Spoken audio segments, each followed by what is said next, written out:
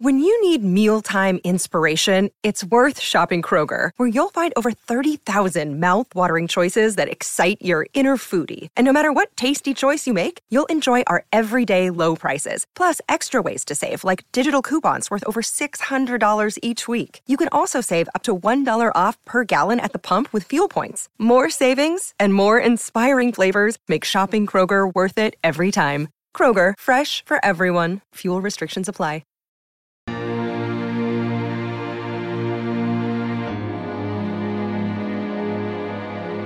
Welcome back to Mike and Maurice's Mind Escape. Let us help you escape your mind.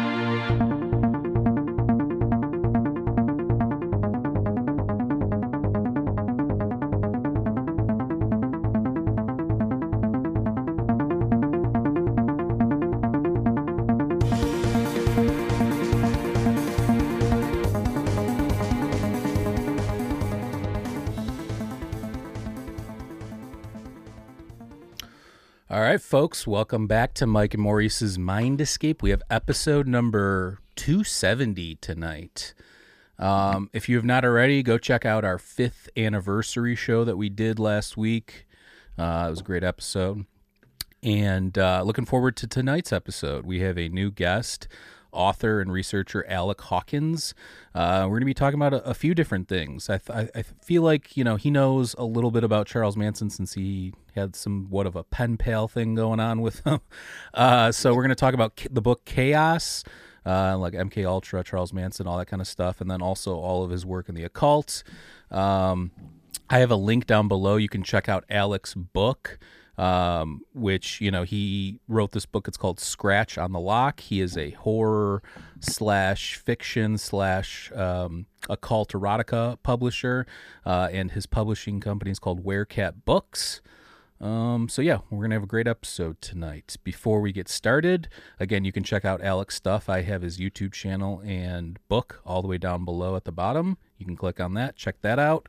And yeah, check out our documentary trailer if you have not already. Our documentary will premiere March 10th through 12th at the Roswell UFO Expo, and really, really looking forward to that. The link for that is down below as well. If you would like to support Mind Escape, there's plenty of ways to do it. I just restructured all of our Patreon stuff for just, you know, $2 a month. You get all, you know, of our exclusive episodes and guest episodes and stuff like that. We do have a merch store, so if you were looking for some Mind Escape gear or a hashtag Let Maurice Speak t-shirt or We Are Living Breathing Magic, go check that out.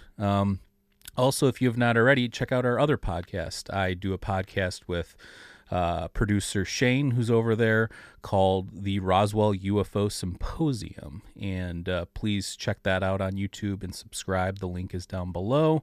Yeah, all of our link trees, Mind Escape, Roswell UFO Symposium, and then again, check out Alec's stuff down below. And the best way to support the show is just leave us a nice review. Hit the like button, subscribe to our channel. We do our show live on YouTube, as well as Twitter sometimes, which we are doing right now. So if you are listening on an audio platform, check us out on YouTube. And if you are watching on YouTube, please check out all of our audio platform stuff, especially Spotify. We do have video episodes on there. All right. With all that out of the way, welcome on the show, Alec. How are you? Man, I'm doing great. I'm so happy to be here. Thank you so much, Shane and Mike, for having me. Maurice, wherever you are, appreciate you, man. This is an awesome podcast, and I'm psyched to be here. Awesome, man. Yeah, our buddy PD Newman connected us. If you haven't checked out our episodes with PD, please go do so. I think one of them we talked about his book, Alchemically Stoned. And then the more recent episode he was on, we talked about Angels and Vermilion, John Dee, and all that wonderful jazz. So go check out those episodes. And but yeah, man, I'm glad to have you on. And based on what you were talking about, there was a little synchronicity happening, which was when we were connected. I'm like, what are you into? And you're like, oh, I had you sent letters and received letters from Charles Manson. I'm like, that's weird because I'm reading Chaos right now. So there's a little bit of a synchronicity there. And yeah, from there, here we are. We're having a conversation. So why don't you give us a little bit of your background so we know a little bit about you before we get started? So, I kind of like became this accidental storyteller from my youth. I was really into movies, and if you want to make movies, you have to write a script. So the story was always just this necessary facet of making movies. And when I was in my teens, Mississippi's first film festival, the Magnolia, happened. So I went to the very first mag, and I kind of stalked the founder, made him my mentor, and I would write screenplays because I was just like seeking this male approval, and because I wanted to make movies. But I was really dead set on like, okay, this guy, like, I'm not going to make the movie till this guy tells me like your script is good. At the same time, I had a friend named Shane Ballard, and Shane, real eccentric guy, a pop culture sponge. He corresponded with everyone from David Byrne and Hugh Hefner to pretty much every living serial killer that you could mention. So I had my GL1 Canon camera, and I'm just filming stuff all the time. I also had this little black dictation tape recorder that I was like recording stuff all the time because the people I was hanging out with, there was constantly music and just little toy instruments and weird stuff happening. So in all of this madness, my mentor, Ron Tibbett, who founded Mississippi's first film festival, was like, there's actually something kind of interesting happening here. You're trying to do like this weird avant-garde Andy Warhol stuff, but what if we made a documentary about Shane? And in all of that, I'm hanging out in Shane's house with another friend of mine, and we're cutting up and making noise. And Shane comes into the room on the phone. He's like, "Shut the fuck up! Shut the fuck up!" And we're like, "What's happening?" Like, Shane's usually an easygoing guy. He's kind of being a jerk right now. What is he doing? So we just ignore him and keep like making noise and music. And he's like, "No, Charles Manson is on the phone." And we're just like, I've never really known Shane to lie, but this is weird. So anyway, Shane was really talking to Charles Manson. He had come into some recordings that Charles Manson did September 11th, 1967. I believe this was when Manson was in and out of prison all the time, which is really weird. Like, how does a guy get out of prison? I mean, that was the main part of that book too, was the Summer of Love, 67.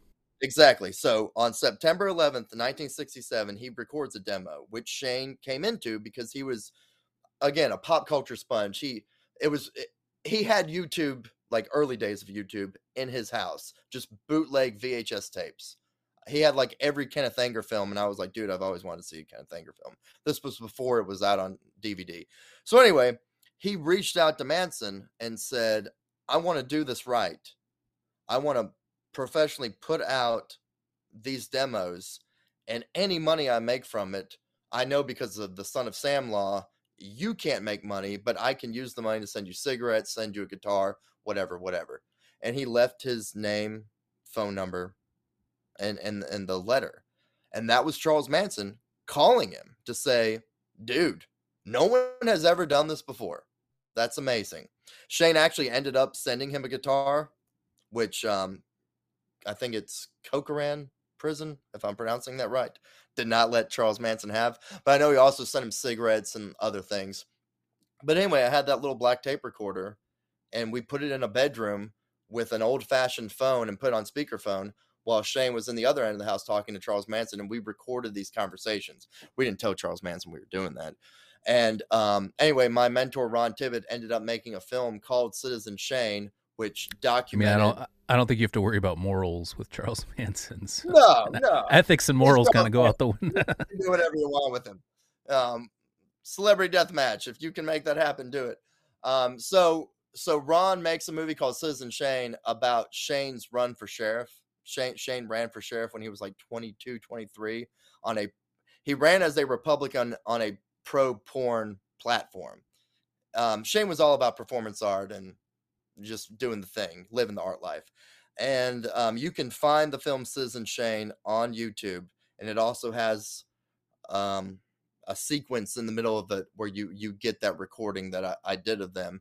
But Shane and Ron both end up dying right after the film comes out in 2004, summer of 2004. Some weird stuff. But anyway, so I was in my late teens at this point, and I'm not somebody who necessarily sought out to be a storyteller, and I'm not someone who set out to be a mystic or an occultist.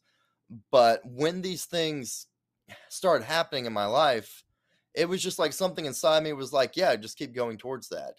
So, so that's my background. I have found myself constantly involved in creativity and art, but there's also always been this religious and spiritual, occult aspect to it.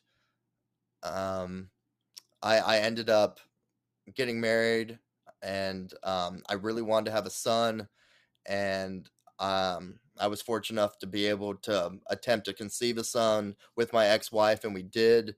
And it was really peculiar because the town I live in, one of the oldest houses in this town, we kind of bid on, just because that's what you do when you're young and love and married. You think you're going to like bid on this old pre-Civil War house. But then we got the house, and it made no sense. Our bid was less than some of the other bids, but the woman sold it to us because she was like, I like the idea of a young couple getting this house. All the time I was like, no, the reason we got this house is because I'm doing some witchy stuff that I probably shouldn't be messing with. And I probably have spirits around me, and those spirits want to be in this old pre-antebellum house. So my son was kind of conceived in a time that I was definitely messing around with stuff that I wouldn't recommend anybody messing around with. There's plenty of books and information out there to where if you want to summon things and make things happen, you can. I think a lot of people just don't do it, even if they do read that kind of literature. But my experience has been, you absolutely can do stuff like that. Unfortunately, what happens is people who do that end up kind of ruining their lives, or all kinds of things can happen because you're kind of messing around with things you don't understand. Very happenstance. And a lot of the occultists that I knew at the time were very focused on the stars and that kind of thing. Whereas I was like, no, let's just deal with like the earth and subterranean things and things that are a lot closer to the realm we live in now. And I was getting immediate results, but it got scary really quick. And about the time that my son was born, and I had a few experiences with him that kind of terrified me. I was like, yeah, me and my son, we need to get baptized as soon as we possibly can. And maybe I should kind of reconsider what I'm messing around with. Because kind of my hypothesis, entities around me right now. Check this out. Yeah, I mean, I'm getting triggered. I'm getting triggered by what I'm seeing right now. I actually had a moment with my newborn son. It was a sleep paralysis moment where I was on the couch with him. His back was to the inside of the couch, and I was cradling him, and there was like an ET like bent over the couch, like trying to get him. And I was just like, this isn't really a surprise, but I don't know. So you say, you felt like you needed to get baptized. I mean, I was raised Roman Catholic, so I'm very familiar with religion. I went to religious. I'm not religious at all now. There's a moral value to it. Like community gives you like a good platform to be a good person. But in terms of like, there's other elements, obviously, the obvious things, the problems with the church and stuff like that. But on top of all of that, I just felt like, for me, I never felt close to anything going to church at any point in my life, and I felt closer to what I would think of as a God or somewhat of a spiritual energy. The first time I felt that was actually on a psilocybin experience, my first psilocybin experience. So I never felt close to anything other than in like altered states and like investigating things that are like esoteric or occult or things like that. Nor have I gotten any, like, when you hear the word occult, a lot of people associate that with like evil or demonic. But even the word demonic, I mean, it comes from daemon, which, you know, right. Socrates used to talk to his daemon all the time. Right. So, you know, things like that. Like, I don't look at this like a lot of other people do, which has like a, and I know Shane disagrees with me a lot on this, but I've never had any real negative experiences. Maybe that's the energy that I'm putting out, or I don't know. I don't know how any of this stuff works, but I just feel like the inherently like creepy aspect of it or evil aspect of it, like I don't look at these things. I guess back to the baptism thing is I don't think of it as in like that's going to protect you per se. And I've been baptized myself, and I'm not saying that those were human beings that came up with that ritual. Okay. So through those human beings, do those human beings have more knowledge, or, during that time when that was created, was there something else going on the earth, some presence or some energy or something, you know what I'm saying? So it's like, for me, it's like, I don't feel like that's done anything for me other than, you know. I agree with your value judgment. The whole thing of like, if men made this up, I'm not interested in it. So I agree with you there. I think my thing was, I need to get back to what ancient man received from heaven. So that's why I went to the Eastern Orthodox Church, because as an academic, at my most agnostic, even though I've never considered myself agnostic, but let's just say when I was the furthest away from God, when I was, you know, doing ceremonial magic, which I believe a lot of people get into occultism because they feel a lack of control. So they're desperate. So like what you just said about the energies you're putting out, you know, it's like, yeah, if you're using these really base rituals trying to summon terrestrial spirits to bring you sex and money and power, then yeah, you're probably coming from a place of desperation, and you're probably putting out some negative vibes. But my value judgment was, if I find the true church, the people who actually received the truth and were enacting heaven on earth, then that's what I want to get baptized into. Because I was, you know, raised in the deep South, where you know, Roman Catholicism is seen as satanic, just like Freemasonry is, which is kind of weird to say, since Freemasonry, what's left of it, is still flourishing in the Deep South, because the Deep South is in the past in a lot of ways. But I think the United States were basically based on kind of an anti-Catholic idea. You know, we're a Protestant deist kind of country. We don't really believe in God. We just believe in, when we meet, we eat. Let's talk about what this man at the podium's opinion of the scriptures are, and have a potluck. So I was really attracted to what, as an academic, I was taught was like this ethnic Catholicism, where people have been doing these rituals in Ethiopia for 2,000 years. That's what I was hungry for.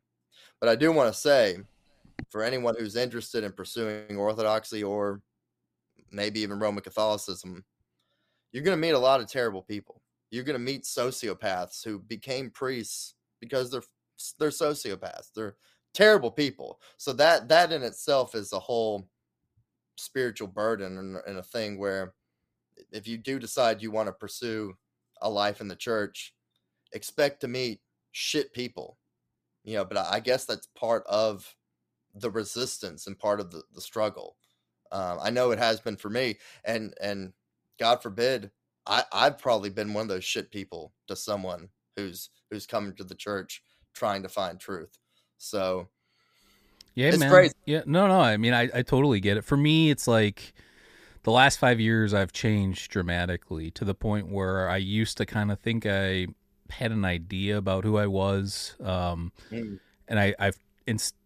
I guess now, I mean, I haven't been religious probably since I was like 11 or 12, until I kind of like, well, why are we right versus other people? And I just didn't understand the concept of, you know, one religion being right or wrong, or the other, you know, like, so I started to question that. And then I realized, okay, yeah, this is not what I believe. But I didn't really revisit it till later, like I mentioned, till I had some real mystical experiences. And then now I would consider myself spiritual, and I'm very open-minded, but I don't really subscribe to one thing or the other. I look at almost like knowledge is my religion, and I'm willing to change my philosophy day to day depending on what I learn that day.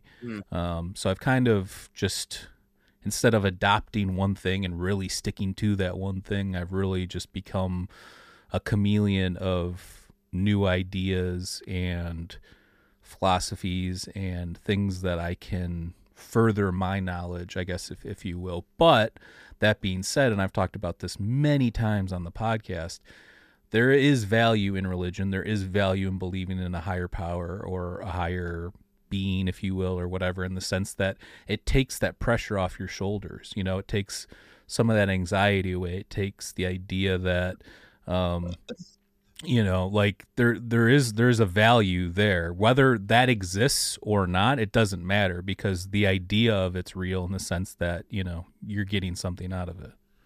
I don't want to speak for Protestants, but I feel like what you just described is a very Protestant experience of Christianity, where it's like once saved, always saved, like I'm good now.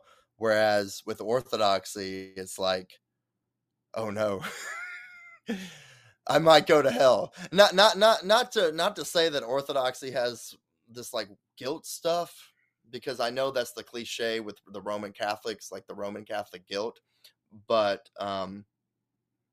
as someone who is Orthodox, the afterlife is very much in my mind. Now, I'm not speaking for other Orthodox. I don't think a lot of Orthodox people think about the afterlife. In fact, it's very controversial, at least in America, because Orthodox people in America, priests included, just pretend like that's something we shouldn't talk about. You go to Slavic countries, and there's all kinds of information. I don't want to call it lore, because that implies fiction, but you're just not gonna hear Orthodox people talk about demons in the afterlife. Thank you, William Peter Blatty, for The Exorcist. Now Roman Catholics have realized that's something that people are interested in, so there's tons of Catholic literature on demons and the afterlife. Not so much with Orthodoxy, and the good books that do exist out there. For whatever reason, American priests are like, don't read that stuff, don't read it. But let me ask you this: what about on like a psychological level? Because the way I look at it is like, and I've studied a lot of ancient civilizations, and you know, I know a lot about the timeline of human civilization and history and the different cultures, from Göbekli Tepe to ancient Egypt, the mystery schools, the Eleusinian mysteries, all that stuff. Do you think that whatever, you know, in terms of religion, do you think that that's just their understanding or interpretation of whatever this other thing is, whatever that is? Or do you think, like, because I guess I have a hard time believing that people back then, even though there might be esoteric knowledge or ancient knowledge that we can obtain and use to our advantage, I have a hard time believing that they would know more than we would know now based on our ability to measure the things around us? Or do you think it's a different type of a knowledge, meaning that they didn't have that stuff, so they were maybe more tapped into the energies around them on the earth or something like that, because they weren't so distracted with stuff? But I have a hard time thinking that these ancient people, you know, they were living through some time period where they knew so much more than us that we are like very lost, you know, compared to them. I find that hard to believe. Well, it's a lot of stuff gets passed down orally. So, you know, a grandma might tell you something, and you're like, well, Andrew Huberman was just talking about that, but my grandma has already knew about it. So I think some of it is just that mouth to ear, just oral tradition being passed down. I definitely think that ancient people, in a way, knew more than what we know now, because the naked eye can see so much. I believe that Christ fulfilled what people already knew. So I don't like the whole fallacy of like that Zeitgeist movie that I, you know, when it first showed up on YouTube a million years ago, it was very cool. But looking back at it, it's like, just because Osiris did something and Dionysius did something doesn't mean that Christ is a ripoff of these things. And the whole idea that you see every Christmas where these neo-pagans who just want to say, oh, the Christians stole Yule from us. It's like, the Christians didn't steal anything from you. The pagans with their naked eye could look at the cosmos and figure out a lot on their own. And that's why when Christ lived on earth and died and rose again, it was real easy for his apostles to go out into the world, and for people, again, in Ethiopia, Assyria, they were able to receive this gospel and be like, oh yeah, this makes sense. We already knew this stuff, and Christ is completing what we already knew. That's my opinion as a believer and as someone who studied this academically before ever converting. So I think it's really easy for someone to say, I think it'd be really hip to be a Druid. I'm really vibing with it. I'm going to tell people I'm a Druid now. But I don't really respect that, because number one, anything that's going to tell you how to be a pagan, and I mean, please forgive me if anyone listening to this identifies that way, and if I'm wrong, please educate me, but all that stuff comes from the 70s. All that stuff comes from I can't remember his name now, but the British guy who invented Wicca. And all that goes back to Crowley, Dion Fortune, even a little Alice A. Bailey. None of that stuff is ancient.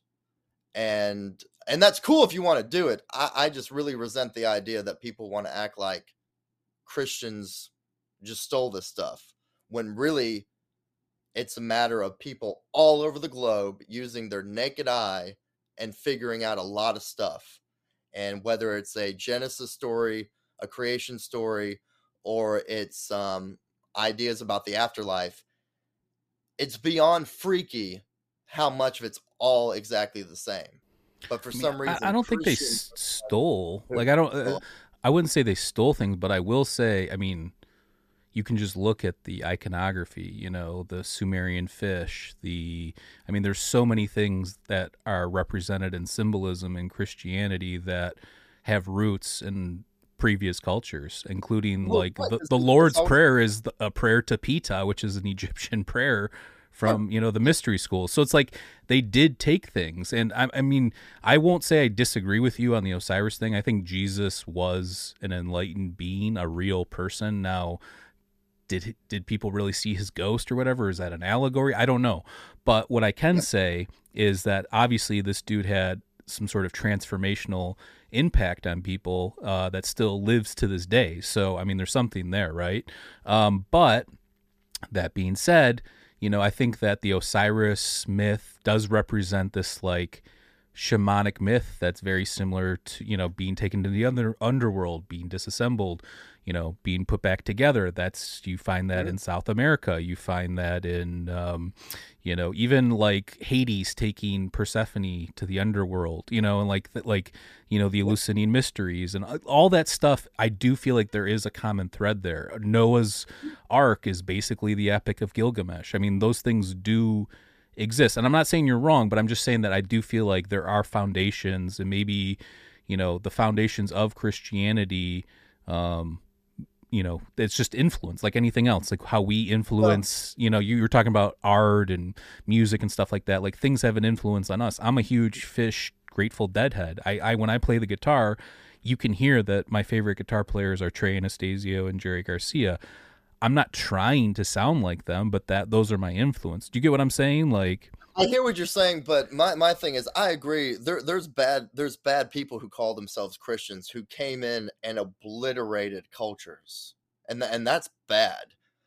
But where I disagree is I've done meditations and ritual work where I saw myself at Petra being taken apart by jinn and disassembled, and I had no idea what I was seeing in my mind.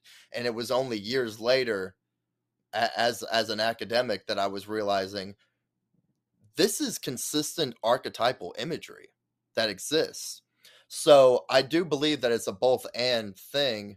Um, and I mean, hell, it is documented that Christmas was originally celebrated on December 12th, but at some point the Roman Catholic Church moved it to the 25th. And then in America, there's Eastern Orthodox who, to go with the norms, they celebrated on 25th, but then you get other Christians who don't. So I do get that, but I disagree with the whole idea of Jesus was really born in September and blah blah blah. And that's taking it to another level where it's like, no, that's not true. It was always December. And Hey, it's Kaylee Cuoco for Priceline. Ready to go to your happy place for a happy price? Well, why didn't you say so? Just download the Priceline app right now and save up to 60% on hotels. So whether it's Cousin Kevin's Kazoo Concert in Kansas City, go Kevin, or Becky's Bachelorette Bash in Bermuda, you never have to miss a trip ever again. So download the Priceline app today. Your savings are waiting. Go to your happy place for a happy price. Go to your happy price, Priceline. I like this conversation. I will say this, and I don't want you to feel like I'm combating you, because I'm not. But I just feel like no, that's what we're here for. The disconnect here, I believe, is this idea that something that those people knew about something metaphysical or supernatural far exceeds what we're capable of knowing today. Even though, like you said, you meditate, I meditate, I've done psychedelics, I've had mystical experiences that I can't explain, I've had weird paranormal experiences that I can't explain. However, I'm not going to look to the Bible to explain that for me. I'm going to take that knowledge, and I'm going to take what I think are like the gold nuggets out of that, and then apply that to my own philosophies, if that makes... Do you know what I'm saying? Because there's a lot of outdated, crazy ideas in there too that have no bearing or make any sense in modern society, as well as terrible, racist things and terrible humanitarian things, you know what I'm saying? So it's like there are nuggets of truth in there, and I feel like, I guess that what I'm trying to say is that instead of like looking to those people and be like, oh, they figured this out, how about we take that knowledge and modernize it, I guess, if you will. Well, I think part of the problem is we've got it so good right now. If things get worse, things will probably get a lot more racist and inequality and terrible. I think so, because I agree with you. There was a time where I was like, no, this is like Bronze Age stuff. This isn't applicable to now. So I think you kind of have to look at it that way, and also look at the fact that the people that are in those stories in the Bible are messing up all the time. But yeah, I'll give it to you. It's hard to reconcile. I mean, I'm someone who is finally kind of living their dream. Like, being with y'all right now is something that I dreamed of just a year ago, and now it's happening.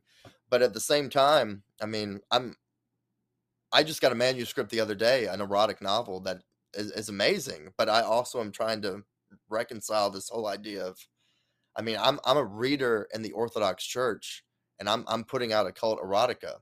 So it's like I've always felt like I've had one foot in this world and one foot in the other, but then at the same time. Do you watch It's Always Sunny? Can I ask a question now? Yeah, go ahead. Now I'm interested. Yeah, jump in, Shane. Yeah, let's hear about that erotica, because I was trying to put the two together. Of course, that's what Shane wants. Well, no.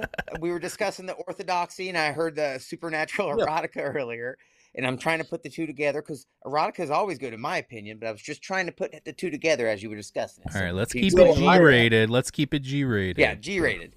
But I was just curious. I'm a high school dropout who ended up after I left my wife and decided, I'm going to live the art life. I'm gonna do this.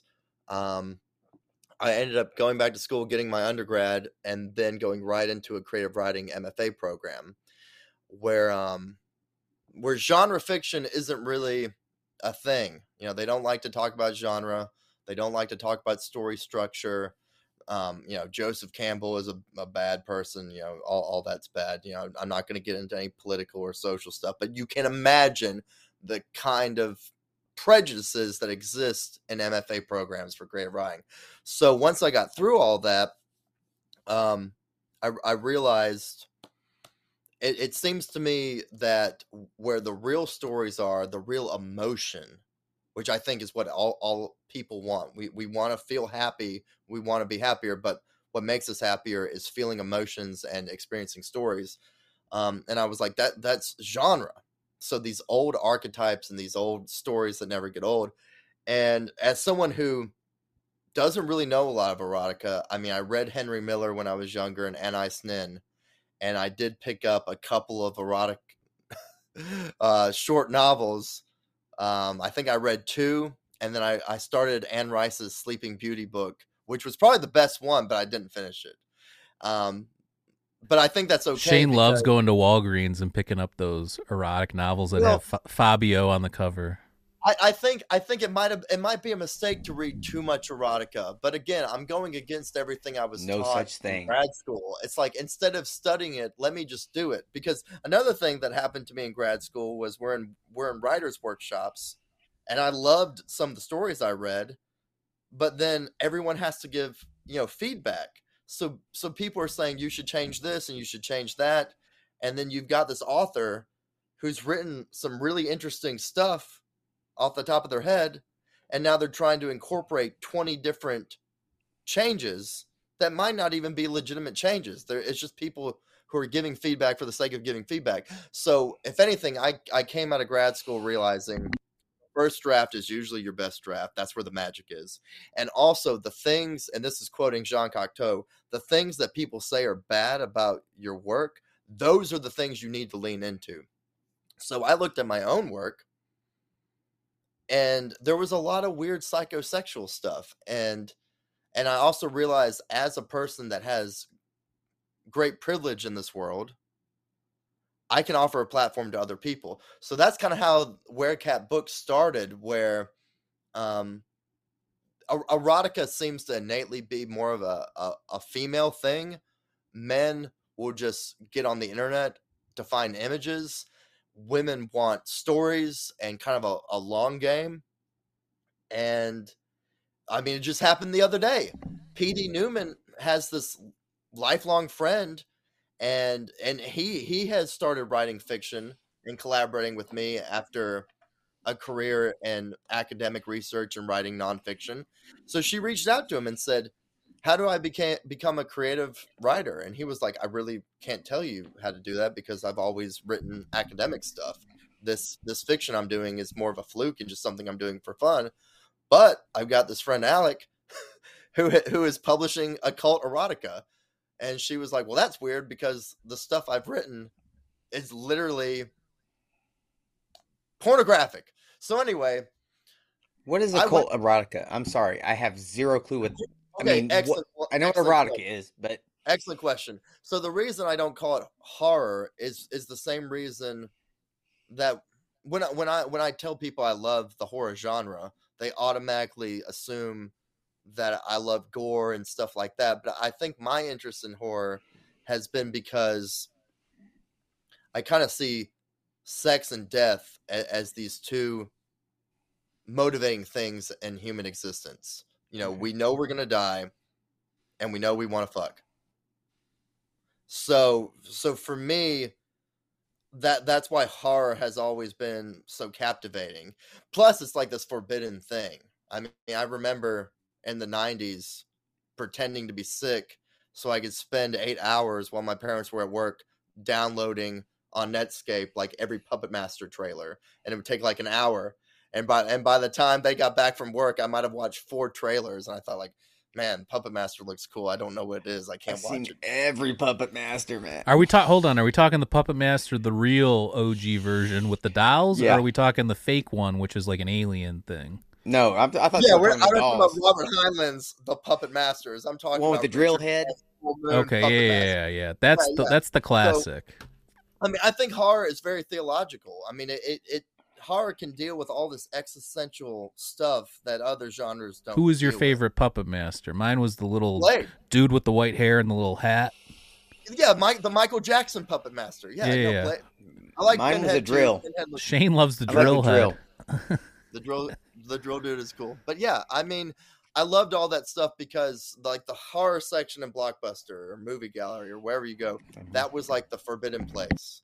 So yeah, all those movies were classic. Critters, Puppet Master, even Gremlins, which of course Gremlins was more. Yeah. I could watch that, but that was the occult section. That, I mean, occult and erotica. Of course, that's what I'm doing now because it's like my mind has been primed since childhood to be like, what's beyond the door? What's that forbidden door? You got to combine them like occult-erotica or something. You got to come up with a new word. Yeah, it's like I want the door. Either there's going to be Masonic volumes behind that door, or there's pornography. And that's a joke. I mean, no. That's why I had a joke I was going to say earlier before Shane cut in, which is, have you seen It's Always Sunny in Philadelphia? There's an episode where they talk about Dennis writes a memoir. It's called Dennis Reynolds: An Erotic Life. And I was going to make a joke. You should write one that says Jesus: An Erotic Life. And I think people will love that. Well, that would definitely sell and cause a lot of controversy, which both those things are. That good, book right? that book would get burned for sure.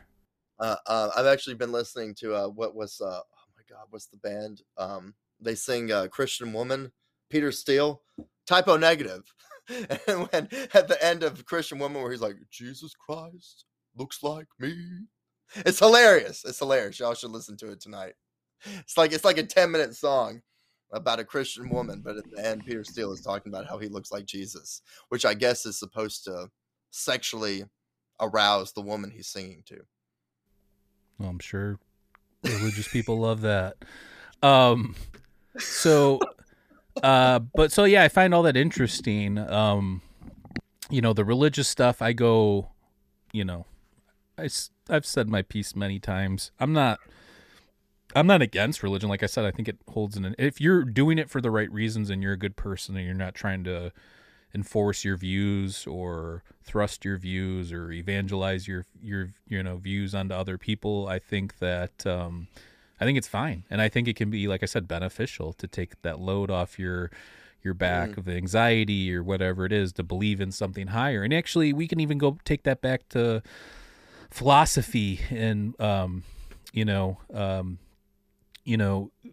Plato and Socrates in the dialogues would always talk about how a dangerous man is a man that has nothing, that doesn't believe in anything. And I think that we have a lot of dangerous people out there now because there's a lot of people that just don't believe in anything. And I think that that's a dangerous way to live, in the sense that if you have nothing to look up to or fall back on, or just a higher power or higher calling, I think that you're lost. You're a lost person. And you don't have to believe in a religion, but I do believe that, pick what it is. Is it panpsychism? Is it pantheism? Is it this idea that we're all one, or non-duality? Like, I don't care what it is, but I do feel like it is important to have some sort of higher power or higher calling, because I think I think there's some truth in the idea that you do see decay when you have people not believing in anything.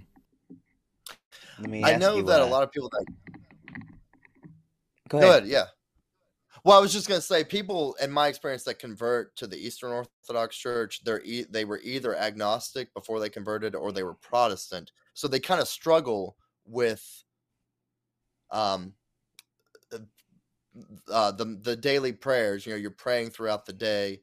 You're venerating saints, and as someone with an occult background and who went through all the degrees of Freemasonry, that was actually great for me. I never questioned it, because I was like, yeah, this makes sense, which I think is really funny, because a lot of people in the Orthodox Church would probably think that's bad, but for me it was like, I didn't have any of those problems. I was able to convert with really no resistance, because it made sense to me. In my Protestant experience, people just made up prayers.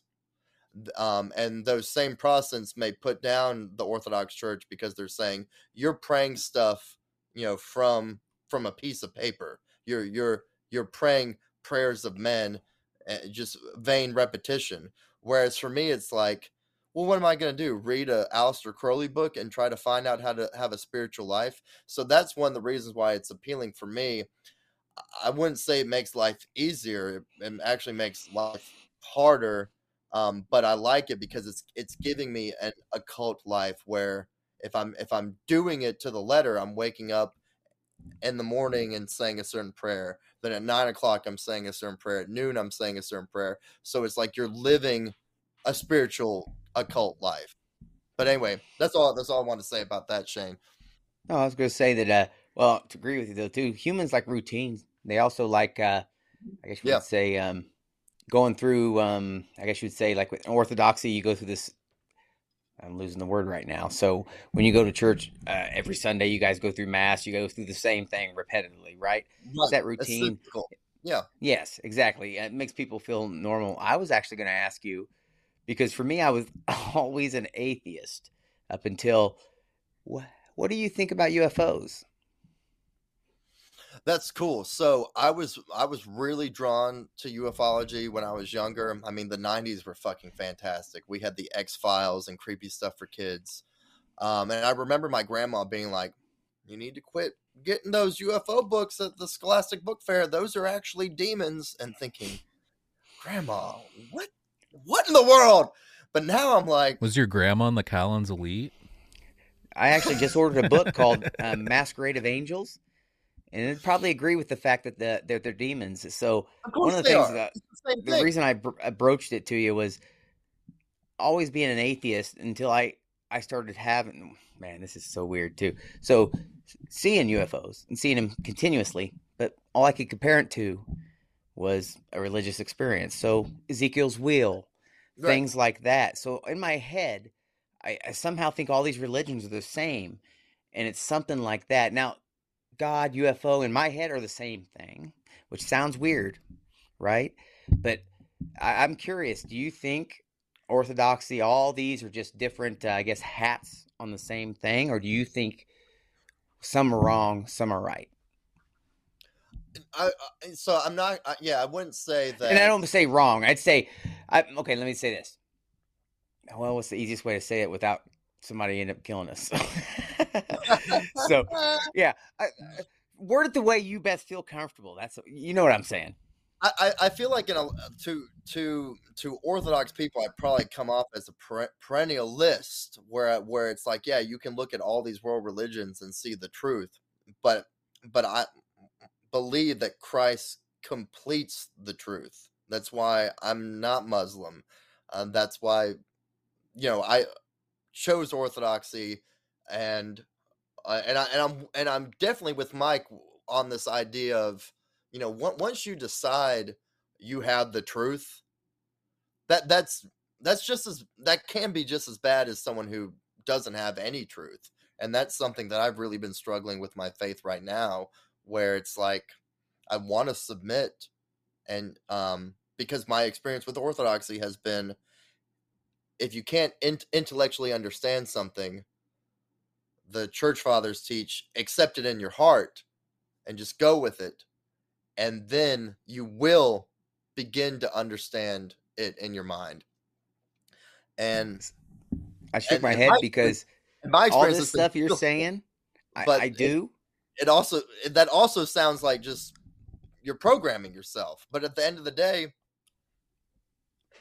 you're going to get programmed somewhere. So somebody put in the comments, shout out to Corbeck, they put Bigfoot erotica, and I'm just thinking, come on. I have a perfect one Shane can do. It's called Bigfoot Small Dong, and I think that would be a perfect. Ooh, that big toe can do some Thanks. stuff, baby. Watch out. No, not I'm you, never Shane. showing you. I'm never showing you that again, bro. Not you, Shane. I'm talking about Bigfoot. That's the name. Sure, but not me, because bro. you Never because again you will have I send you those pictures, dude. Never because again. you have a Bigfoot hat on, bro. Come on. No, this is a Wounded Warrior hat. Oh, it is. I thought that was your Yeah. Bigfoot. I thought that was Good your call, Squatch. bro. I thought that Good was the call. one where you got a Squatch walking across. You heard the it here top- first. Mike thinks every disabled vet is a Bigfoot. No, that's So not true. no, at hey, all. the reason I was kind of shaking my head is all these things you were discussing, like the way you feel and stuff. This is so weird to say. It's how I interact with. Like I said, I'm not UAPs. When I think the things you're literally saying, I same thing, right? And I can't understand it. can't begin to understand it. I just follow, kind of go along. That's why I'm almost in my head all the time thinking it's all the same thing, like God, Well, whatever you want to call it. And it sounds like I'm a weirdo because I am. no, it makes sense. I'll tell y'all a scary story. And the people listening may take from it that it's not about who's a Christian and who's right. It's just about the power of the mind. And maybe we're all in this spider web, and maybe we're influencing things, or maybe we're just acting out the will of the spider. Indra's net. In 2017, I don't think I had left my wife yet, but we had been separated for the majority of the year, and it was coming. And well, forgive me if I say something, but I'm gonna say it. There was a guy who had kind of had this spiritual awakening when he took DMT, and he was going around the country giving people DMT, like kind of being their guide while they took it. Jesus. And P.D. Newman was one of the people that this guy was going to come to and give the experience. Now, Danny, P.D., and I had smoked DMT before. I hadn't done it as much, but I did it a couple of times. And yeah, I went in, and what I perceived, I went into the underworld. Like my intellect said, we're in the land of the dead. I mean, it's geometric shapes and all that, but my intellect was like, we're dead. So Danny's telling me that this guy's going to be traveling down to Mississippi, and they're going to drink the jungle juice, drink ayahuasca. And when it got closer and closer to time, and Danny and I are talking about it, Danny was like, dude, I don't think this guy's coming to help me. I actually think this is for you. Because again, I was like in this crisis. Like I had asked a woman to marry me. I had asked a woman to lay down and conceive a child with me. And then I was realizing that, I was gravitating to the Orthodox Church. She was already freaked out with my occult adventures, even though I thought she knew who I was and that was part of what we were doing, but maybe not. So anyway, I ended up traveling up to North Mississippi to spend a night in a shed, and Danny and I were going to drink ayahuasca. And Danny had much more experience with DMT than I did. So when he drank it and immediately blasted off, I didn't want to drink anymore because I thought, just physically at the time, Danny was a bigger dude than me, and I am a big dude. So I was thinking, our guy kept saying like, Alec, you need to drink more. Like you've drank a lot, but you're wasting this opportunity if you're not blasting off. And I'm like, no, dude, Danny's over there. Like, no, I can't drink more. I didn't realize at the time, the more you do it, the less your body needs. So since he had done it more than me, it just took a taste and he was off to the stars. So after a lot of hesitation, I was like, fine, I'll drink some more. And still nothing happened. Well, Danny kind of came back to earth and told the guide he needed to relieve himself. So they left the shed, walked across this huge, I'm not going to call it a farm, but just imagine kind of a farm in the woods, and went back to the main house and left me alone in the shed. And there was this weird like pipe above my head, and I started to hear a buzzing, and that buzzing sound came down into my ear. Was it a high frequency hum like that? Right. And the next thing I knew, I was going, and I was buzzing. And they told me after the fact that they could hear me across the way as they were entering the house. And they were like, well, anyway, I won't give you a whole lot of details of what happened to me. But before we did this, the guide said, write down a list of the things you want to achieve, any clarity. He was like, for example, I've dealt with like alcoholics, and they don't want to drink anymore. So they go into their DMT trip trying to do that. So out of the things I wrote, I know one of them was, my concern for my son. Like I definitely want my son to be okay because I'm a child of divorce. So I was very sensitive to that issue.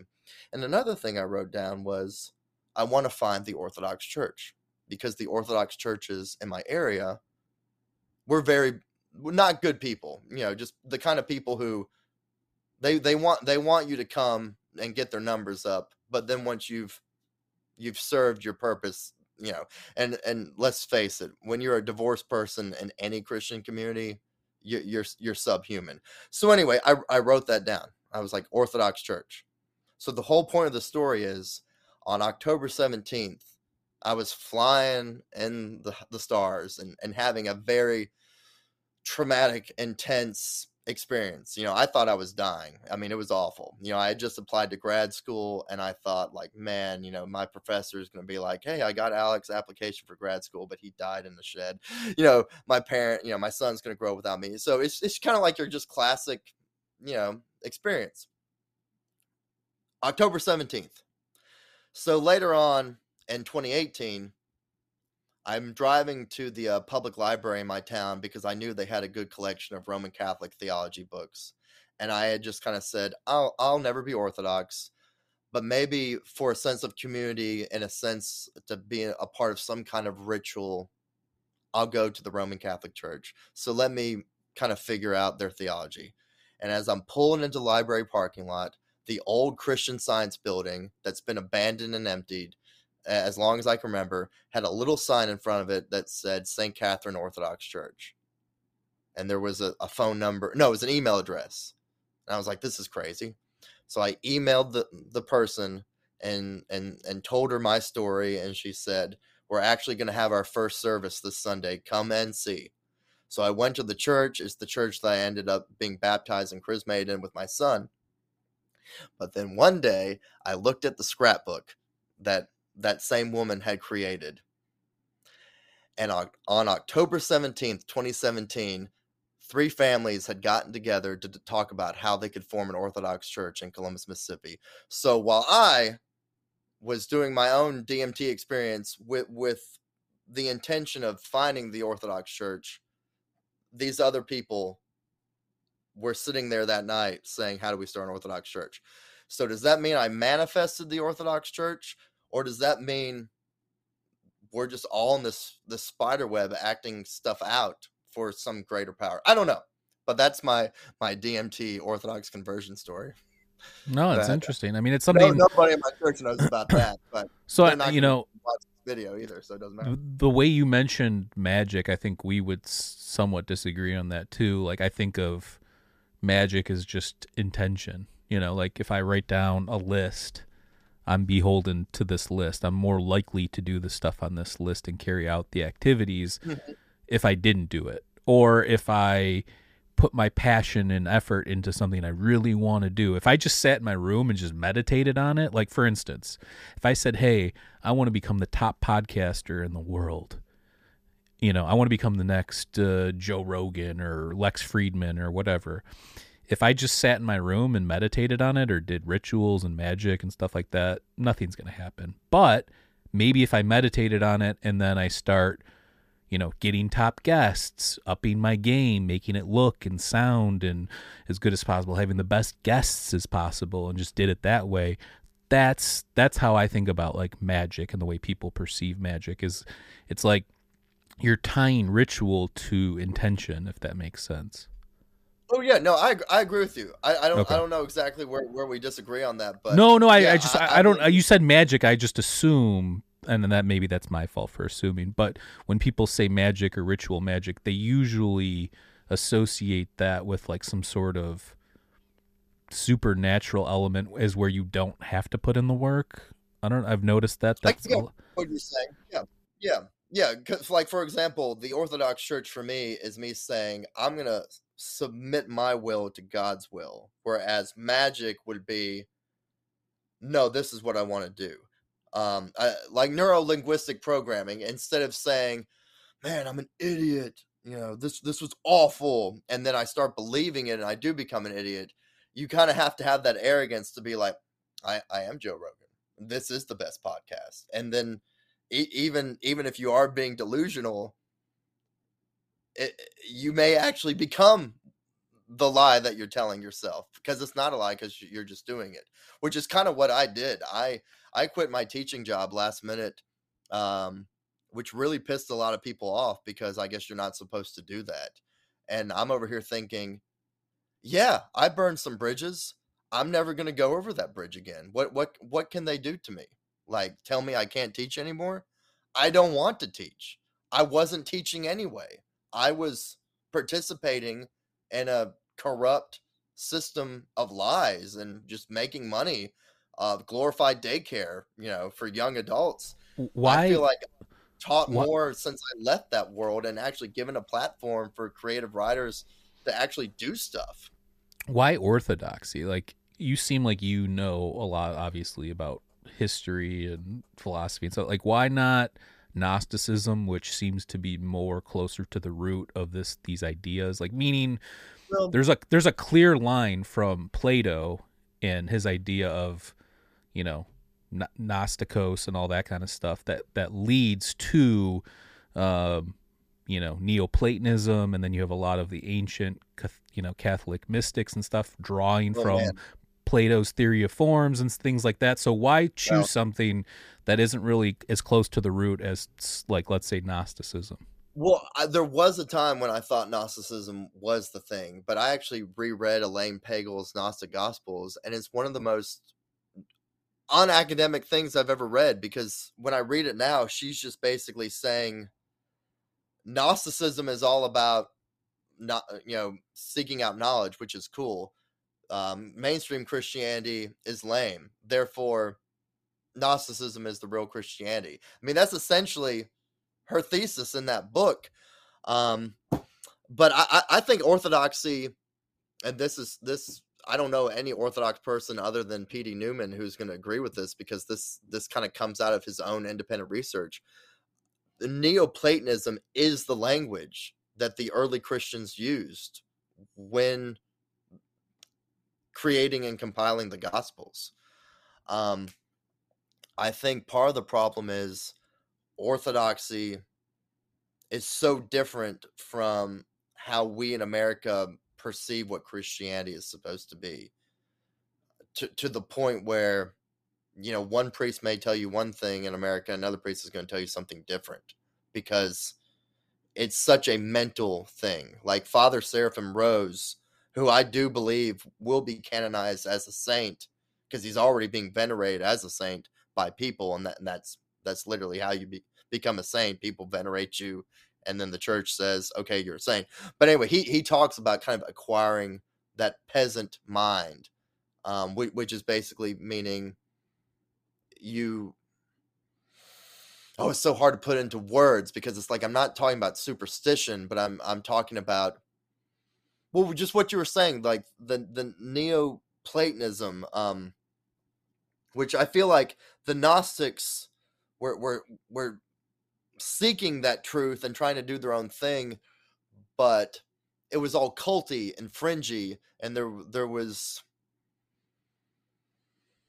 well, obviously it didn't go anywhere, because the only thing we know about the Gnostics is what people who were anti-Gnostic wrote about them. Right. So, I mean, actually, I was going to tell you, if you want a history, a deep history of Gnosticism, there's these things on Audible called the Great Courses. I don't know if you're familiar with them. Okay. No, but there's one. It's called Gnosticism, from Nag Hammadi to the Gospel of Judas, and I mean, yeah, it talks like Valentinus, you mentioned, or Valentinus, you mentioned all the people opposed. It's like that's the same way we know about Jesus, is all the people opposed to Jesus, other than like the Pontius Pilate stone and a couple other things. That's how we know about a lot of things throughout history, is the opposition or the enemies or whatever the case may be. And that even goes for other cultures like the Egyptians, and you find out about like the sea people and stuff like that. So but yeah, I mean, that's a great resource and I know what you're saying about the Elaine Pagel stuff. She doesn't really even get into like the archons and stuff like that. No, she really had an axe to grind. Her book on the devil, she lost her husband and her son or something, and so she writes this book about how the devil was like invented. I don't know. I mean, yeah.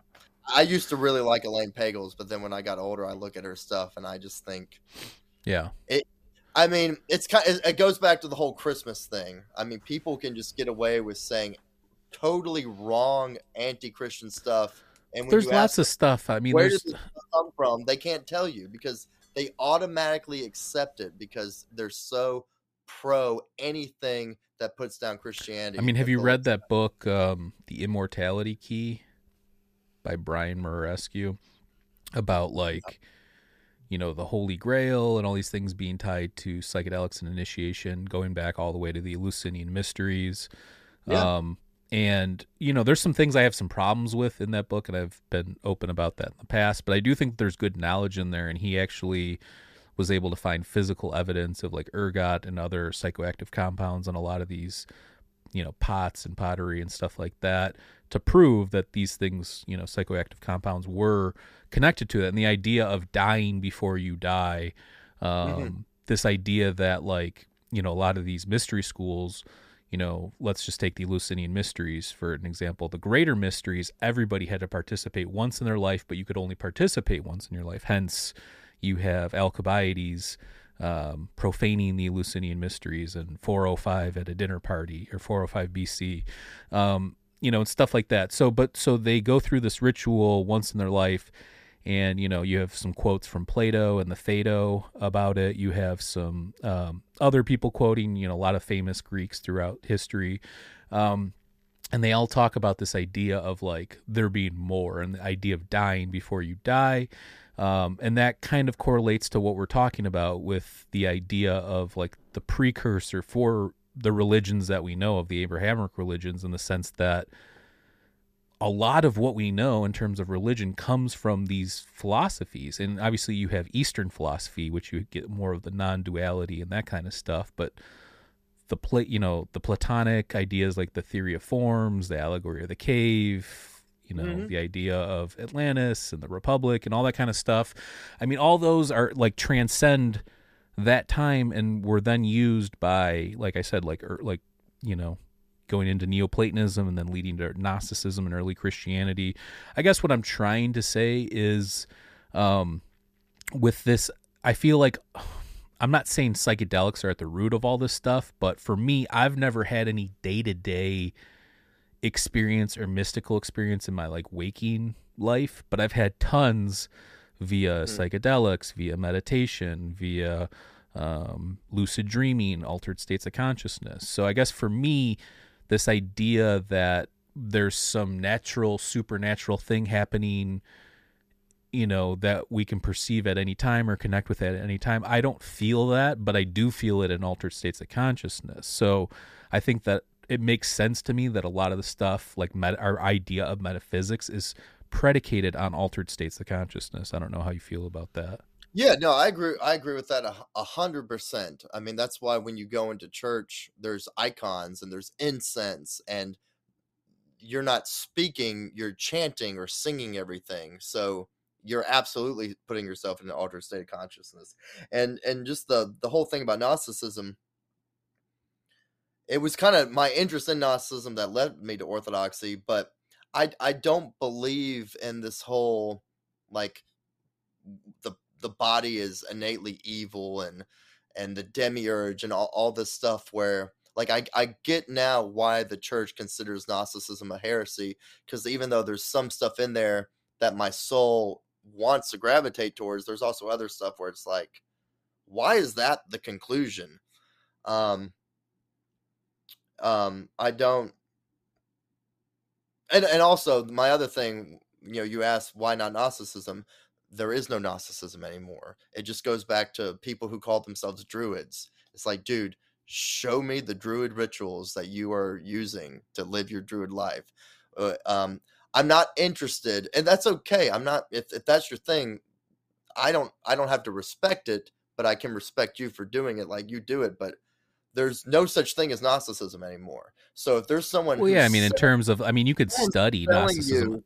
Yeah. Well, you can study what little we know about what their beliefs were, and pretty much all that's coming from people the Library of Nag Hammadi, right. You can read the Essenes and all that stuff. Right. Yeah, and Glory to God in 1947, that stuff was discovered, and that's cool. We can read their sacred literature, but anyone who's trying to sell you, hey, you can come join my Gnostic church, I have no interest in revivalist religions, because that's not the real thing. So the reason I chose Orthodoxy was, as an academic, I knew that the Eastern Orthodox Church has essentially been doing the same thing for over 2,000 years. Now, the cool thing about Orthodoxy, unlike Roman Catholicism, is they didn't obliterate the culture. They didn't assimilate the cultures they went into. They let their cultures kind of keep their customs. So that's why Russian Orthodoxy, Greek Orthodoxy, Armenian Orthodoxy has different flavors to it, because I guess that was kind of the genius of their missionaries, where it's like, let the people keep their customs and traditions. Whereas I think the Roman Catholics are more famous for just saying, like, no, you can't have that anymore. And then you get stuff like voodoo, where it was hidden, but they were still practicing it. So I hope that answers your question. Yeah, no, it does. And you know, that Gnosticism, Freemasonry, occultism, all eventually brought me to the Orthodox Church. And like I guess said before, I was able to receive it because I'd already gone through those initiations and those studies. For me, it comes down to, like I said, I mean, I'm very familiar with all this stuff, having had to go to Catholic schools until I was in middle school.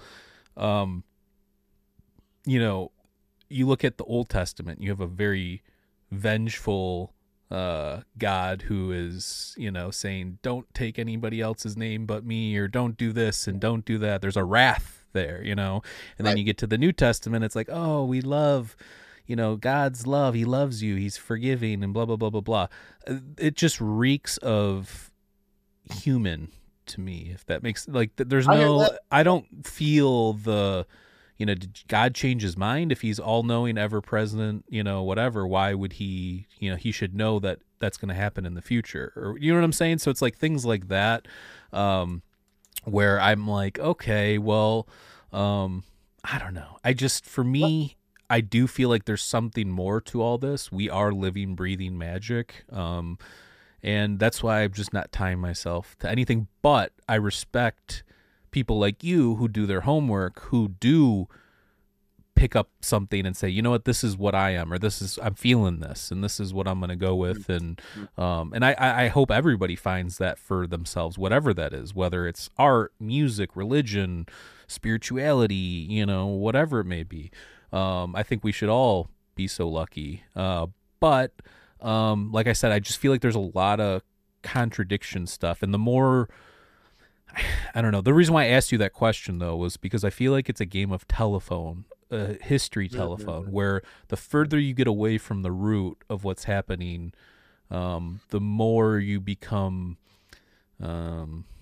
ingrained in whatever the dogma of the day is, to a certain degree. But I'm not saying that about necessarily anything specifically, just that that's kind of what's happening. But again, we all are influenced by everything every day, so it's almost impossible to escape that. And actually, when you see somebody who is truly original, or brings an original art or creativity or presence or music or whatever, you know, you're gravitated towards, because you're like, wow, this is crazy, or this is so unique and so unusual. I mean, that's what got me into like jam bands and Fish. There's a song by Fish, one of the first songs I ever heard from this CD called Rift. Back in the day, and the song it's called Way. The first, and Fish is not like an aggressive band, they're very hippie, mellow, but the song starts out, it goes, I'd like to cut your head off so I can weigh it, what do you say, 5 pounds, 6 pounds, 7, you know, it goes into this whole thing. So when you look at that, it's like, okay, well, this is kind of different, you know. And I was raised on like classic rock and stuff like that. So, yeah, I don't know. I feel like, you know, something, you can learn something from each culture, each religion, each thing. So like I said, I respect the fact that you've found what that is for yourself, and you're sticking to it, and you're putting in the work. And I think that takes a lot of time and dedication. And, yeah, man, just, you know, keep doing what you're doing. And, I think that you're obviously on your path, for what you're doing. And I think that, it's important that we all find whatever that path is for ourselves. And it's not easy to find. And like whenever you're on a path of knowledge or whatever, it sucks a lot of time, a lot of energy. There's a lot of second guessing and questioning and things like that. So, yeah. Oh yeah. Yeah, and it's weird because sometimes we feel like I'm doing this, and then other times it feels like it's doing it to me. Which I think it really is more of the latter. You know, we're maybe we get imprinted when we're young and we gravitate towards certain things, but it's definitely made my life richer. You know, my experiences with ghosts or spirits or demons or aliens or whatever they are. I mean, even my Charles Manson thing, as far as like me actually corresponding with Charles Manson after Shane died, I just wrote Charles Manson because I wanted him to know that this nice guy he wouldn't be hearing from anymore. And it was so funny. I got home from work and I only had a few minutes, so I had to get in the car and drive out to night school. And my dad was like, "You got a letter," and he wasn't happy, you know. I mean, he already thought that Shane was a bad influence, and now Shane had died and caused me grief. And here's this letter from Charles Manson. Who knows what my dad was thinking?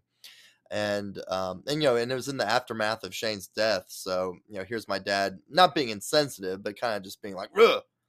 And I go in my room and I open this letter, and Charles Manson in the letter said, "Shane's not dead. You know, don't ever say that again. Shane was just here, you know." And it was written in that Charles Manson way, where it was more like, you know, he was just here with the wham blam and the juke, you know.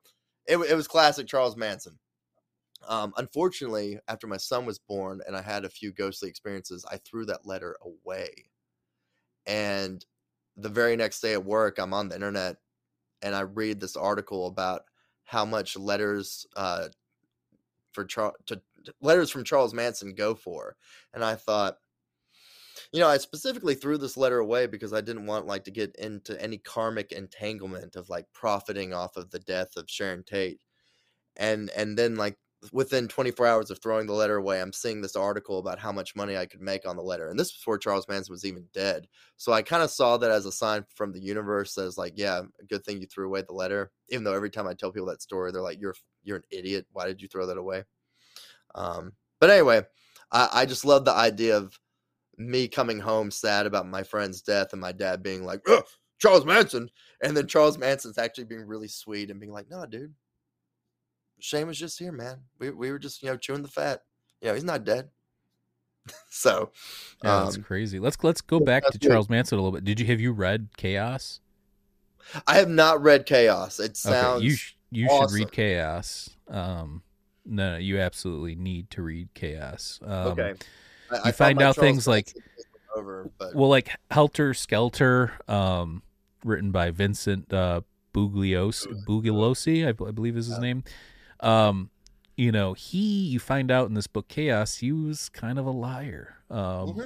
And he found things like in the house, like, you know, and I don't want to ruin too much, but I'll just go through a couple of the things. We'll do an episode on this in the future because I want to do like a recap of this book. But he supposedly the police found a tape made by Roman Polanski in the walls after the crime was committed, where it showed Polanski videotaping Tate. He was forcing Sharon to have sex with two other dudes while he videotaped, which is kind of messed up. You know, he was connected with a lot of like shady Eastern European drug dealer types who were like profiting off of like the hippie movement and stuff like that. Right. You have this guy named Reeve Whitson who was around a lot, who was also connected to like the CIA. Manson knew the guy, and I didn't know a lot of this, but Manson knew the guy Melcher, who lived at the house previously. Yeah. Right. Yeah. And actually he turned him down for like a record contract.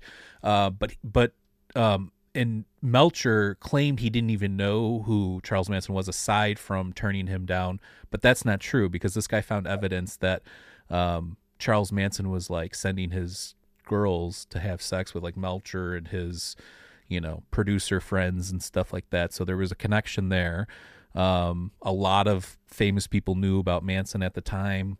Manson, they say he used LSD to brainwash, get these women and girls into a suggestive state, and then would give them speed later on, during like the years of like the crime and stuff like that. So actually, I didn't know this, but that was like a popular transition in the Haight-Ashbury / hippie scene, was to start out using LSD and then slowly work your way towards speed. I didn't know that was like a thing, but apparently it was a big thing. I didn't know that either. And both LSD and speed were being studied by the Haight-Ashbury Free Clinic, which was started all the way back in the 60s and was just shut down after this guy, Tom O'Neill, released this book, and he thinks that it might have had something to do with him releasing this book about how MK Ultra was basically funding this.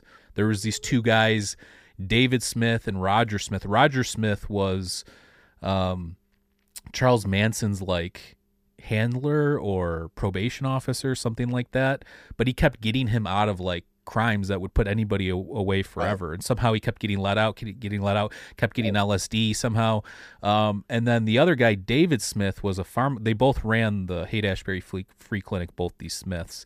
And Dave Smith was a pharmacologist who, before that, working there, he was testing LSD on mice and rats, and then they would use speed too, and that's how they came up with the famous experiment where they give the mice speed or rats speed, and then they eventually become aggressive with each other, and they're overpopulated, and they attack each other, kind of a thing. And then you see that represented in the hippie / human culture too, as I mentioned, hippies using LSD and then switching to speed and becoming violent with each other. So yeah, there's a lot of crazy stuff. So then you find out about this guy named Jolly West, and he was in the military early on in his career, but he became like this go-to mind guru for the military and the CIA and stuff, and he predicted all these LSD cults. Gottlieb, who was the head of the CIA at the time, funded mass conversion program and funded it through MK Ultra. Oh, the Jolly West guy supposedly would dress up like a hippie, but it was clear that he was like a conservative guy, just like pretending, almost like you see like some dude at a concert, like a cop trying to sell drugs or something like that. And he worked, the thing is, like, he worked with LSD all the way back from the 50s though, and he was the dude, like, when all the prisoners of war came back from the Korean War, he would deprogram them. He deprogrammed 83 prisoners supposedly. And the other thing I found out too, which was interesting, and I was thinking about this, I wonder if he used LSD to deprogram these prisoners of war because they had all that trauma. Maybe he used LSD on them to kind of get them out of that. You have Dulles, funding Gottlieb and the MK Ultra because they were worried that the Soviets were going to get us with all this like mind control stuff. It was like a kind of a response to what we thought that the Soviets were going to do, but then they got a little taste of it and saw all the potential with all the mind control stuff, and they're like, okay, no, we're going to do more of this stuff. And then 1953, you have MK Ultra, which was born. The main focus was mind control to prevent Soviet brainwashing. And then the power and greed took over. And actually, most people don't know, there's 149 sub-ops that were part of MK Ultra, where they studied things like magnetic stuff, magnetic energy, chemicals on people, hypnosis, ESP, etc. Everything having to do with the mind. If you've ever heard about the one guy that killed the elephant with LSD, that was Jolly West too. Jolly West is actually the one that did that. Everybody's, I think, heard of Midnight Climax if you listen to the Joe Rogan podcast, because he talks about it all the time. But that's where in MK Ultra they had 3 safe houses, they were called, but they were like bordellos. And there was this dude in one of the through a 2-way mirror that would watch. They would dose the John with LSD, and then the prostitute would have sex with them. But supposedly reading this, there was some dude behind the two-way mirror. I forget the guy's name, but he had like a mini cooler and he was just mixing martinis the whole time, just watching all this shit happen, which is crazy to think about. There's some dude with a mini cooler just observing all this crazy stuff go down. Yeah, I'm trying to think what else. Also Jolly West, this mind control guru guy who's been using LSD and different compounds on people, and you know, the idea was to replace people's true thoughts or true memories with fake or falsified memories, almost like what's it called? Hypnotherapy. Was it regression? Or, you know, how you can plant ideas in people's heads, kind of a thing. So they used hypnosis a lot too. He was also connected to Jack Ruby and the JFK situation, which is kind of weird. He actually he got to interview Jack Ruby alone for a while before, I think after he had killed what's his face, and while he was on trial. As far as we know, 2 people died from MK Ultra. One of them was Frank Olson, who's part of that documentary on Netflix called Wormwood, where he was part of the CIA, but he went to some party they had, and he accidentally got dosed on purpose, and then the next day he went into some weird depression because he didn't understand what was going on, and then jumped out of a window and killed himself. And then later on, his son, you know, pushed hard, and they got all this stuff uncovered.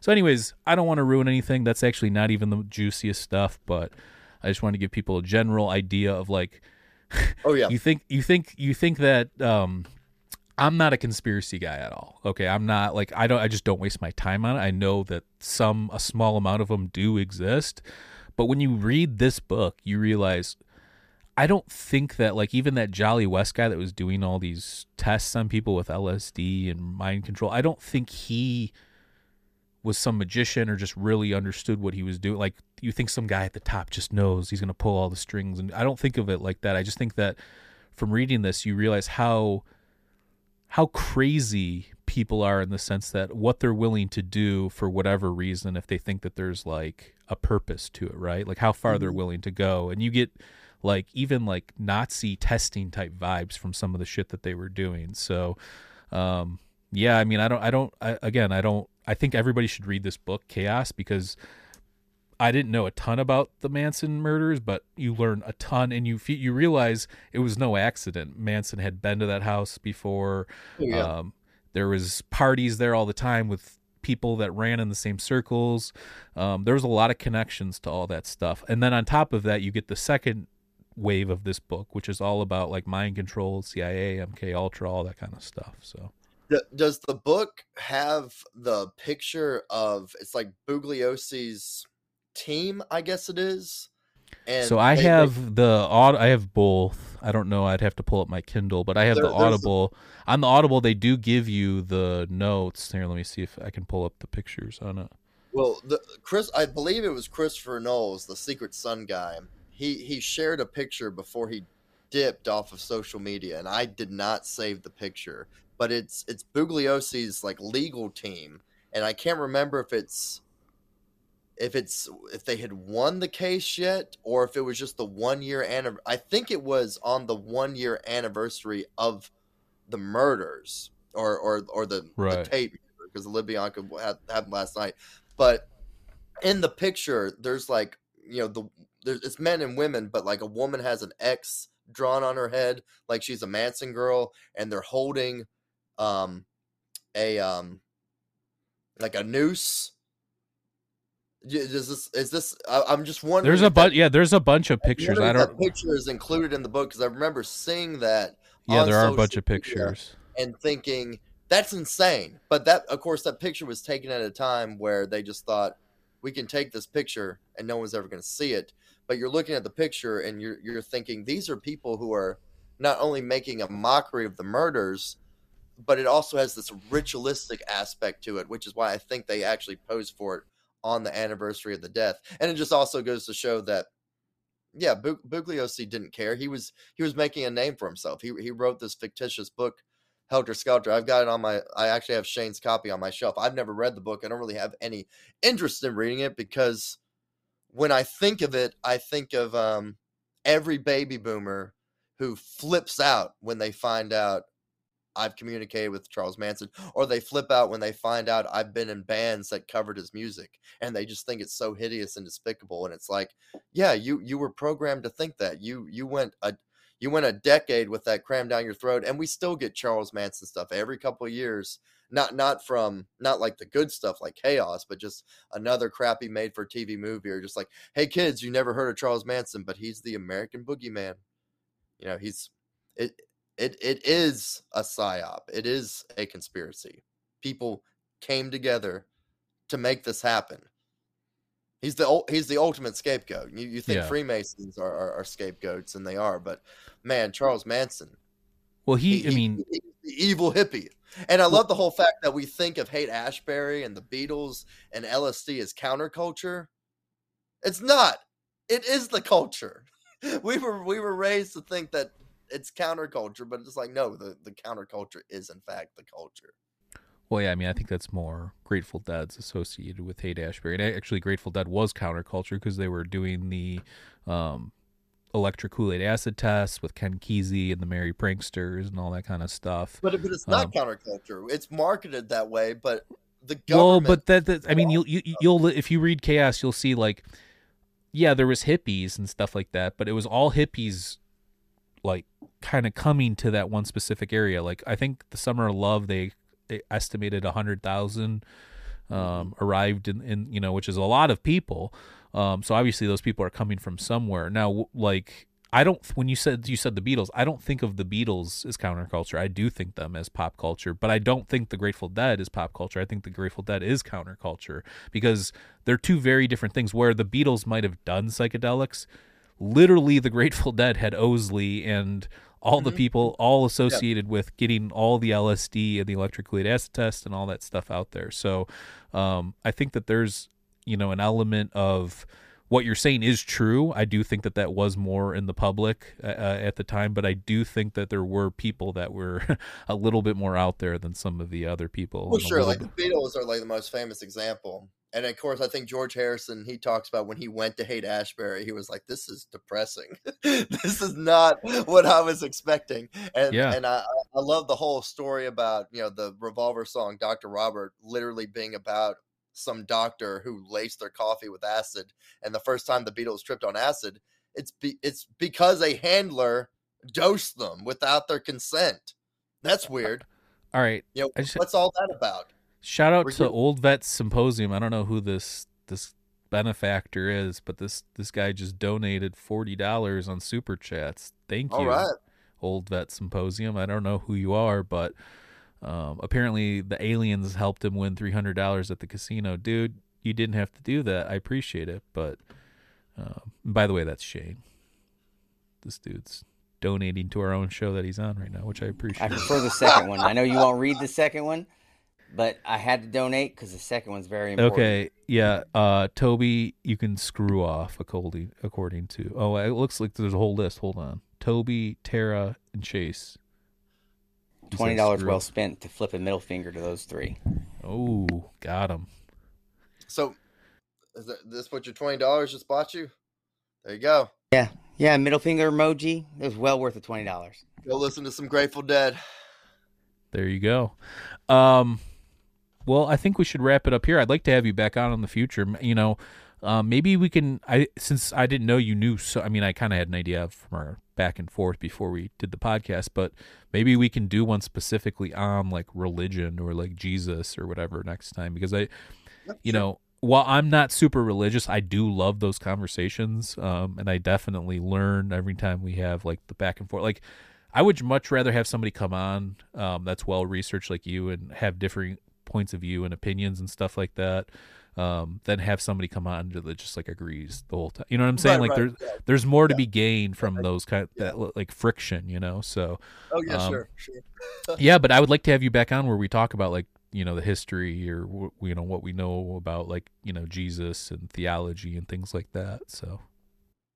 I've loved this, man. I mean, I already was kind of a fan, and yeah, dude, this is y'all. We can do anything. I mean, even maybe get you on next time too. Maybe we can get you on with PD, and we can talk about all sorts of Masonic and esoteric stuff and all that kind of stuff. Let's do that. If that's cool with you and PD's down, I think it would be great to have the two of us on together, because there was so many times in this interview where I knew what I wanted to say, and then I start talking. I just want to be like, Danny, you know what I'm trying to say, because he's the man that remembers everything he reads, and he's just a genius.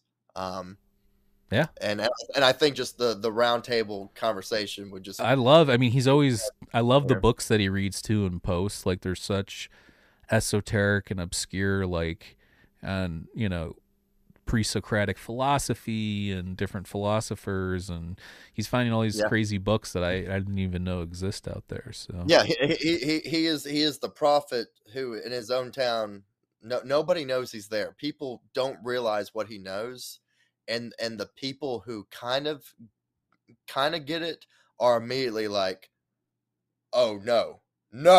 There's so many PD haters, and it's just because, like, yeah, you feel stupid when you're around him, don't you? like he's just a cool, normal guy that knows some great stuff, because he puts in the work, y'all. Like, he's actually on his way to Australia right now. I don't know if he's landed yet, but he's on his way. Good day, mates. Put another shrimp on the barbie for us. Shout out to Ken. Some psychedelic shrimp. We actually have a Mind Escape first tonight as well. It looks like we have our first on-air divorce between Tara and Shane. It's happening live on our live chat. Good riddance. Papers have been served. I don't know what's going on here, but good riddance.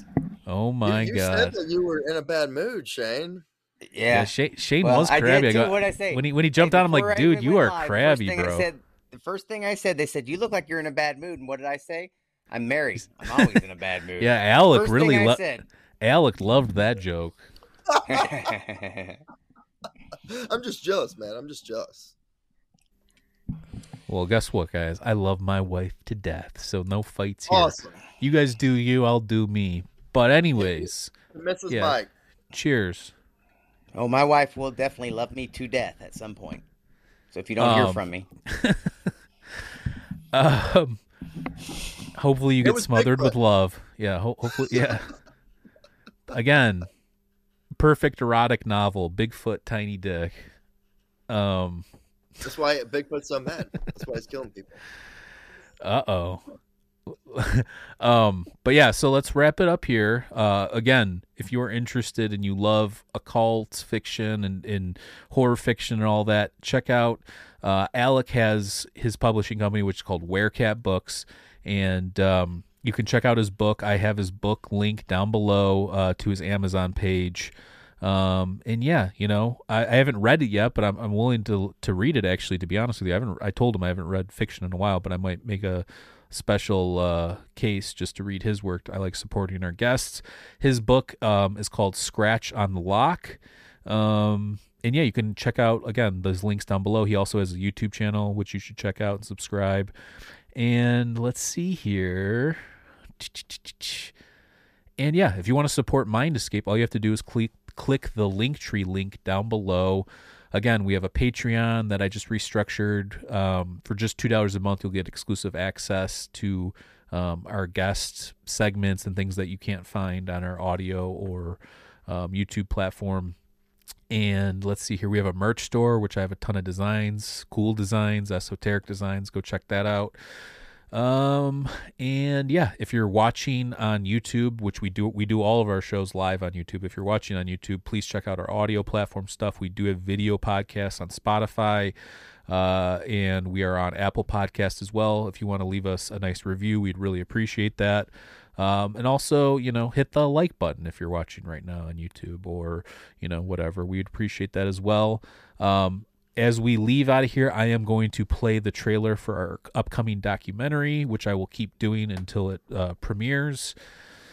And I think that's about... Oh, yeah. Go check out our other podcast that Shane and I do. And shout out to Toby, who's in here in the chat.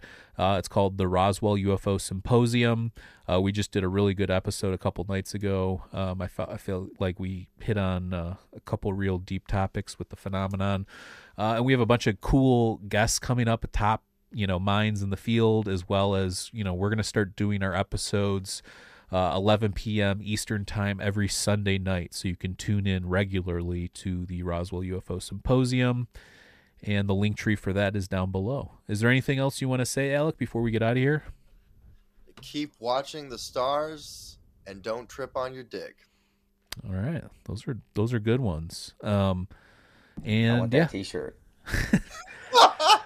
So thanks for having me, y'all. This has been a blast. And yeah, shout out to Tara, shout out to Chase, shout out to Toby, 4.5 Fingers, who else? Corback. Who else do we have here? B. Tons of people, and we really appreciate all the love. Nicholas down there at the bottom. But yeah, I just want to say, we love everybody. Stay safe out there. And here is the trailer for our upcoming documentary, As Within, So Without, From UFOs to DMT. Here we go.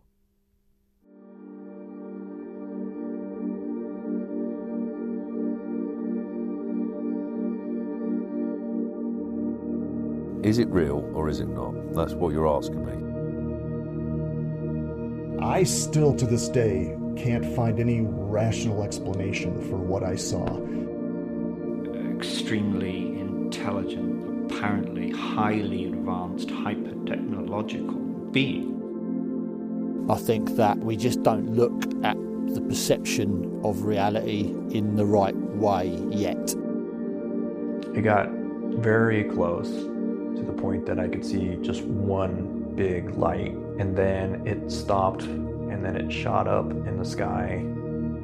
You know you're not dreaming, but you wonder how real any of it really is. It dawned on me, it was real. This took place, but then I still didn't do anything with it. Never said anything to anybody. There is some mind-altering aspect to these UFO encounters. A lot of people get a sense of missing time. I noticed that these three stars were kind of in a formation. It was a triangular formation. Condensed into entities or beings that you interact with who are sentient. The chemicals which are going into our brain are making the unconscious archetypes come alive. How things evolve from pure energy to matter. Definitely was kind of a paradigm shifting moment. And as we continue to evolve in our own consciousness, we will perceive of new modes of interpretation, but that may be dependent upon how this supposed phenomenon reveals itself to us. I'm not sure why we discredit the human experience when it's not in alignment with our current belief system. It's important to consider that, one, we don't really understand what our minds do under the influence of psychedelics. They all attest to the reality of some other realm. You call it the paranormal, doesn't matter what you call it, spiritual realm, supernatural, metaphysical, doesn't matter. The fact that we're essentially vibrating energy in a sense, and that when this experience is over, that particular energy transforms and doesn't die because it can't die, fills me with a lot of comfort that there is something else after this so-called here and now. They show you how much of your reality is subjective and fragile and capable of being influenced by a psychedelic drug. Coming from a scientific background, you come up with explanations that range from geomagnetic to atmospheric to something that's physical in nature. There's a lot more out there that we don't know than we do know. So the entire system, the human body, is effectively a stimulation response machine. I think something's here. I don't know what it is. I don't know where it's from. It could be extraterrestrials. Until it made a full rotation and then it just hit an insane speed and just shot up straight into the atmosphere. I think that there's compelling evidence that psychedelics have played a significant role in human evolution over a long period of time. Our view of reality, the reality that we experience on a day-to-day basis seems to be this very, very thin slice of something far larger and far more complex. For reasons that we're not never communicated clear about. Never said anything. As within, so without. From UFOs to DMT.